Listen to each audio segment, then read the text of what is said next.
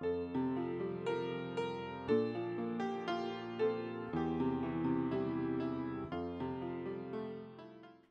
and peace to you, and welcome to Faith Lutheran Church.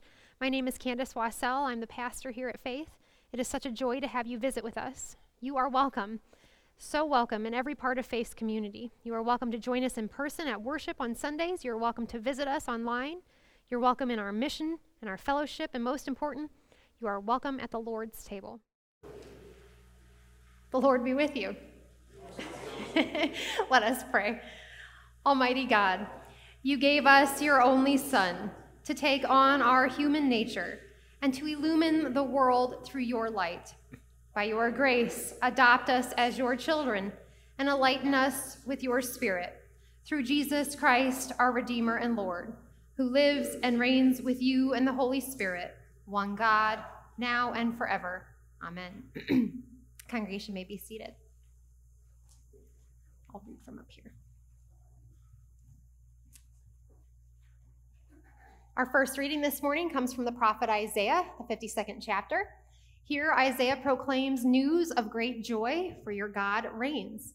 Just as God saved the people from oppression in Egypt, God delivers Israel from exile. All the earth will witness the saving acts of God. Beginning at the 7th verse. How beautiful upon the mountains are the feet of the messenger, who announces peace, who brings good news, who announces salvation, who says to Zion, your God reigns. Listen, your sentinels lift up their voices. Together they sing for joy. For in plain sight they see the return of the Lord to Zion. Break forth together into singing, you ruins of Jerusalem. For the Lord has comforted his people. He has redeemed Jerusalem. The Lord has bared his holy arm before the eyes of all the nations, and all the ends of the earth shall see the salvation of our God. This is the word of the Lord. Our second reading comes from Hebrews, 1st chapter. This letter opens with a lofty declaration of Jesus' preeminent status as the Son through whom God created the world and through whom our sins are cleansed. God speaks to us now through the Son, who is exalted even above the angels. Long ago, God spoke to our ancestors in many and various ways by the prophets. But in these last days, he has spoken to us by the Son, whom he appointed heir of all things, through whom he also created the worlds. He is the reflection of God's glory and the exact imprint of God's very being, and he sustains all things by his powerful word.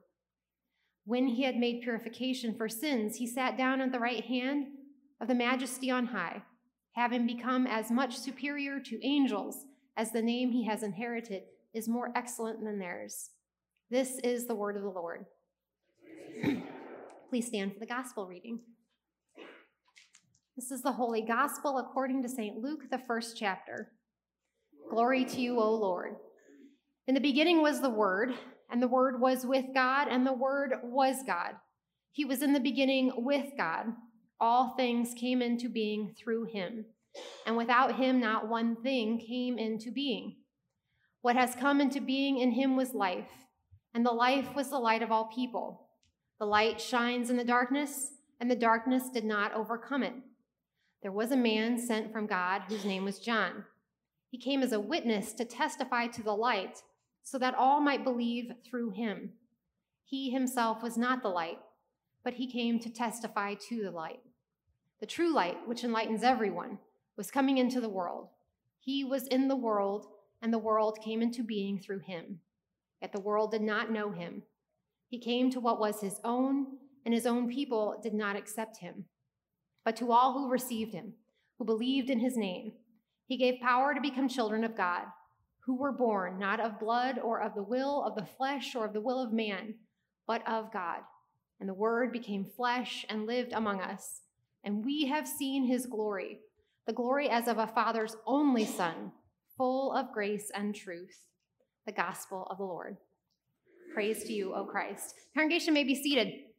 So I was not going to preach at all today. You'll notice in your bulletin that we were just going to have the word and the meal and prayers. But I did have a thought because, I like to talk. So I don't know. I just had a thought. I had a thought yesterday as I was preparing for service today, and I was thinking about this text and about, it's kind of long-winded and it doesn't make tons of sense and it's kind of jumbly. All right, Michael, it might make sense to you, but you're a theologian. And what I love is that the message that it's pointing to is not confusing, because the Word of God is not a jumble of letters. It is a person. It is Jesus. And that is what this mystery of the incarnation is truly all about. It is about how God takes this jumble of letters and thoughts and ideas and creates flesh, wraps up everything that is God, this mysterious, cosmic, huge, lofty, high, divine thing, and makes it very simple in the flesh. And that really is what the incarnation is about. But more than that, I think the Word animates Jesus. But what the incarnation also does is reminds us that Jesus animates our flesh, that it's just one step in the process of incarnation. And the next step is how it moves us, how this Word of God in Jesus animates our flesh and our lives and gives shape and meaning to who we are. And anytime Jesus is present and among us, whether it is by the power of the Holy Spirit in our daily lives, whether it's in our reading of the Word, whether it's in the meal or in baptism, anytime Jesus is among us, we are animated to move, to see, to witness, to act different. And last night, I realized what that looked like. So you might notice from time to time when we're doing Holy Communion here at Faith, people come up and they receive communion and then they go off this way. And usually we have someone holding the trays here, right? And then back here on the altar, we'll have a couple other trays in case you run out. Probably isn't going to happen today. But the strangest thing happens at Faith. People will come up and they'll receive the cup, and they'll notice it's running low. So they will receive the cup, put their empty one away, and they will walk up here and get a new tray and trade them out. They're not on the schedule. No one's asked them to do this. I certainly never have. And not everybody does it. That's okay. That's good. Or otherwise, we'd have 72 trays and Jane would quit. But that is what the animating work of the incarnation does. It gives eyes to see and to move. They do it because they see that the blood of Christ is running out, and by golly, the person behind them is not going to miss out. So they take care of it. And they go and they do what they need to do. And no one has to ask, and no one has to remind them. And I saw that all day yesterday on Christmas Eve. I'm going to call people out, sorry. But I saw it in Paulette Schaefer. She came to the 3 o'clock service that was just for children. She don't have any little kids. What was she doing here? Well, she's got neighbors. She's got new neighbors, and they had this family, and she invited them to worship. But she wanted to make sure that she was here to greet them. So she came to the 3 o'clock service to make sure that this family was greeted. And then I saw on Facebook yesterday in this little moms group that I'm a part of, a woman said, "Is there any place that I can go for Christmas Eve worship tomorrow that's welcoming and good?" May Scott, member here at Faith, replies, "Try Faith Lutheran." But then she goes one step further. "I sent you a message. I'll meet you at whatever service you want to go to." Right? And then I saw Bob Farmer. You know, the Reinerts.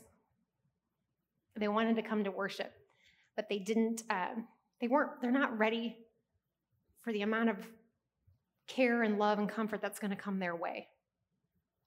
So they came late to the 7 o'clock, about 7:05. And Bob made sure that they found their way through that back door there to a pew that had been saved just for them, led them to where they could be here in peace and comfort. And then, of course, Mark Sauer and Jim and Susan, all these people who worked all day to make sure we had heat, gave up their time. That is the incarnation of Christ, taking the chaos that comes our way and organizing it into living flesh that animates in real and tangible ways among us. The Word of God is not a jumble of letters or sounds. It is a person. It is Jesus. He animates our lives, and it causes us to see and act differently. Thanks be to God. Amen. I invite you to please stand as we pray.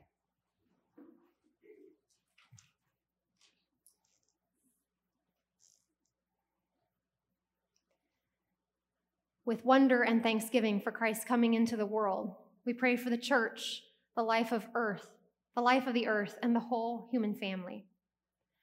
The church in every land makes a joyful noise to herald your coming, O God. We give thanks for poets, musicians, and hymn writers who give voice to our praise, and for all who lead the church's worship. God of grace. This day dawns with new hope for all living things, and from ocean depths to mountain peaks, the earth rejoices. Inspire in us an urgent zeal to protect your good creation, God of grace. Bring heavenly peace to this earth and an end to armed conflict. Raise up leaders in every nation who will honor human rights and establish equal justice for all people. Give courage to all who speak out against oppression and advocate for the powerless, God of grace. Guard the lives of any in danger, especially those who work to protect others. Lead any who are in desperate circumstances to sanctuary, help, and safety. Grant rest to the weary and soothe those who are troubled, especially those we lift before you with the prayers of our hearts as well as the prayers of our lips. For Bill, Ani,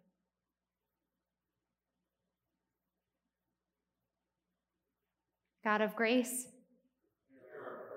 bless all who gather to worship on this holy day. Be present at our tables and celebrations, and watch over those who travel. Sustain charities, outreach ministries, and food pantries that give generously to people in need. God of grace. In Christ we have beheld your glory, full of grace and truth. We give thanks for those in every generation who reflect the light of Christ. We remember not only those who have died, but also those who are left to grieve, especially those whom we lift before you with the prayers of our lips and the prayers of our hearts. We pray especially this week for the family and friends of Kristen Reinert.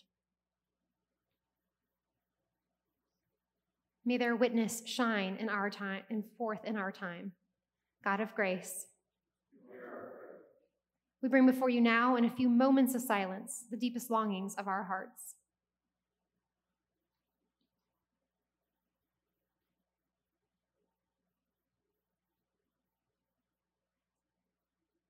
Pondering the mystery of eternal love made flesh in Christ Jesus, we commend all for whom we pray to the mercy of God. Amen. The most valuable message we have to share at Faith is the promise we have in Jesus. We come together every Sunday to share this good news in the reading of Scripture and sharing of Holy Communion. It is these two acts of worship that we learn of the forgiveness, peace, and joy that Jesus has won for us on the cross. These gifts also belong to you, and we hope you will feel welcome to receive them. After we've shared worship together, we trust that we are ready to be sent out into the world to serve our neighbor, and you're welcome to join us in that great work as well. There are so many opportunities at Faith to be the hands and feet of Jesus in the world. It's what we feel called to do. It's what we're passionate about. Above all, I want to encourage you in your faith. No matter where you're at in your journey with Christ, you are welcome to visit Faith as often as you are able. But whatever you do, keep searching. There is a church family set aside just for you, and I trust the Holy Spirit will place you right where you need to be.